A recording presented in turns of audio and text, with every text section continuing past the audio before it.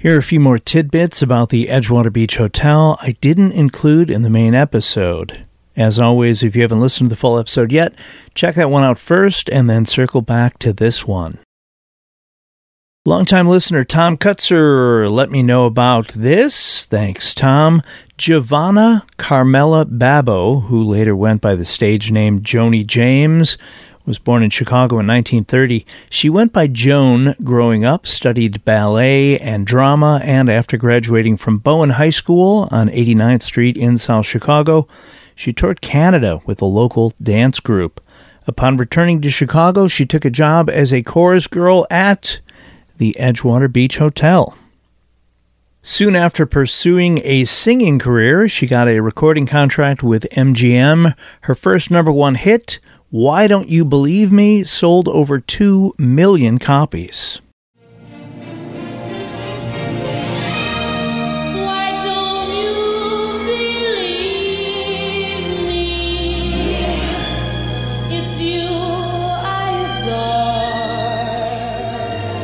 A year later, Joni James made it to number 2 with a cover of the Hank Williams classic, Your Cheatin' Heart. Your cheating heart will make you weep. You'll cry and cry and try to sleep. During her career, James recorded more than 25 albums and sold more than 100 million records. She passed away in February of 2022 at the age of 91. As I was working on this episode about the Edgewater Beach Hotel, one of the first people I should have reached out to is Todd M. Gans, who, along with Stephanie Young, released the wildly popular and somewhat horrifying podcast If the Walls Could Talk, about the rise and fall of the Edgewater Hospital. Fortunately for you listeners, I wrangled Todd into giving us a little more about all things Edgewater. Enjoy. Todd, tell me about the connection between the Edgewater Beach Hotel and the Edgewater Hospital. You know, the more research we did on Edgewater Hospital, so many people kept bringing up Edgewater Beach Hotel and said, you know, we think the hospital was an extension of it. And we looked into that, and there was absolutely no correlation between owners of the building or anything like that, architects. But the man who founded or co-founded Edgewater Hospital lived in that pink building. So he was at Edgewater Beach Hotel quite a bit. He was a celebrity, a local celebrity, if you will, not only just a cardiologist, but a world-renowned cardiologist.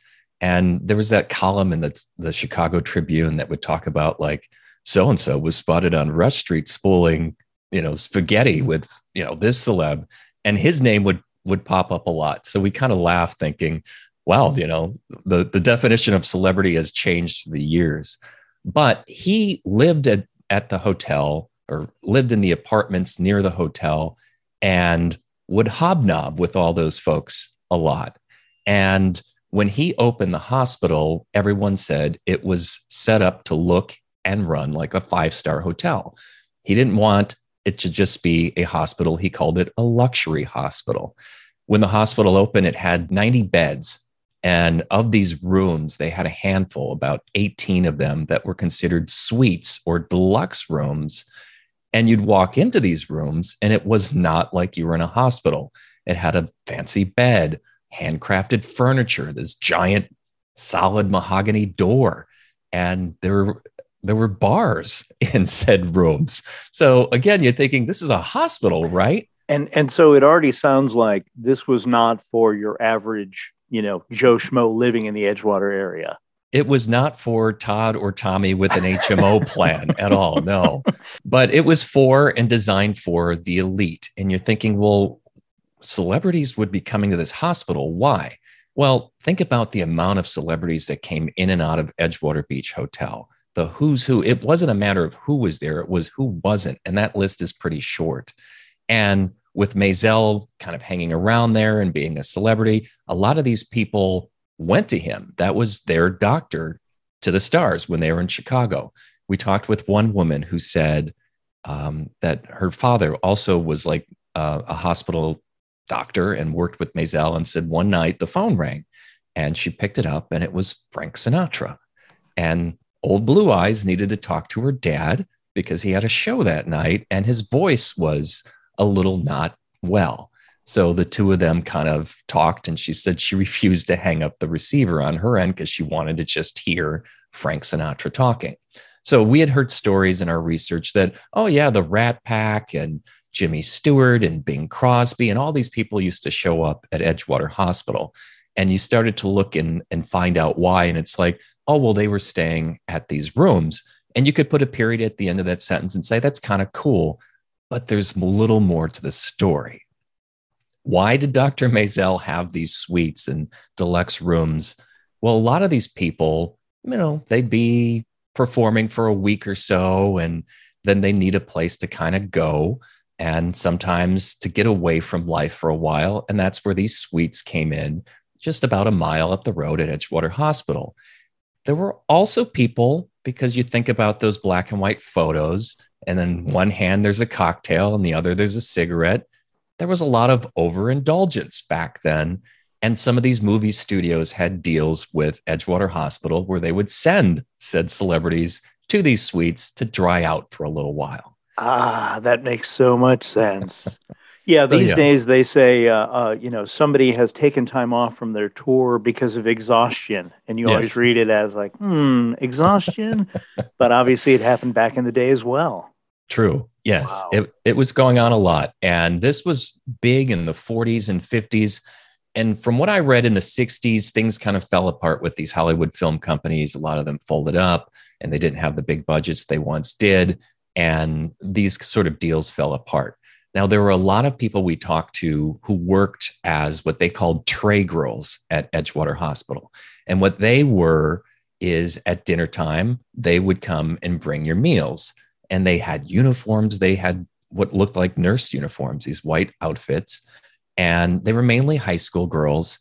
And they said, we would fight over who got to bring the trays to these special rooms because you wanted to know who was in there. And it was kind of interesting. They said to announce that dinner was coming, there was this, I think it was a mandolin that they would play. They would just string, it was like a set of chords, and they would all fight over who got to play these chords. And they went floor to floor to floor, because there were 8 floors, sometimes more in this hospital. And people would hear this song and know, okay, dinner's coming. So this one girl said, I'd never met anyone famous, but I did get to meet one of Al Capone's boys, that he ended up in one of these private suites at the hospital. And she said, I never got past the front door because there was just, a couple burly guys with their arms folded saying, we'll take it, girl, and move along. So all this stuff is going on at this hospital, just a few blocks from Edgewater Beach Hotel. And the reason being, they were, Dr. Maisel spent a lot of time at that hotel. He was a guy who knew how to hobnob, as you said earlier. Any chance I can use hobnob, I will use it. Listen, hobnob and spooling spaghetti, I think you said. Whatever I don't know. Either way, I like it. Boy, I got to tell you, that is some great bit of history, and I'm glad that we had a chance to connect on that. Todd M. Gans, thank you as always. We'll talk to you soon.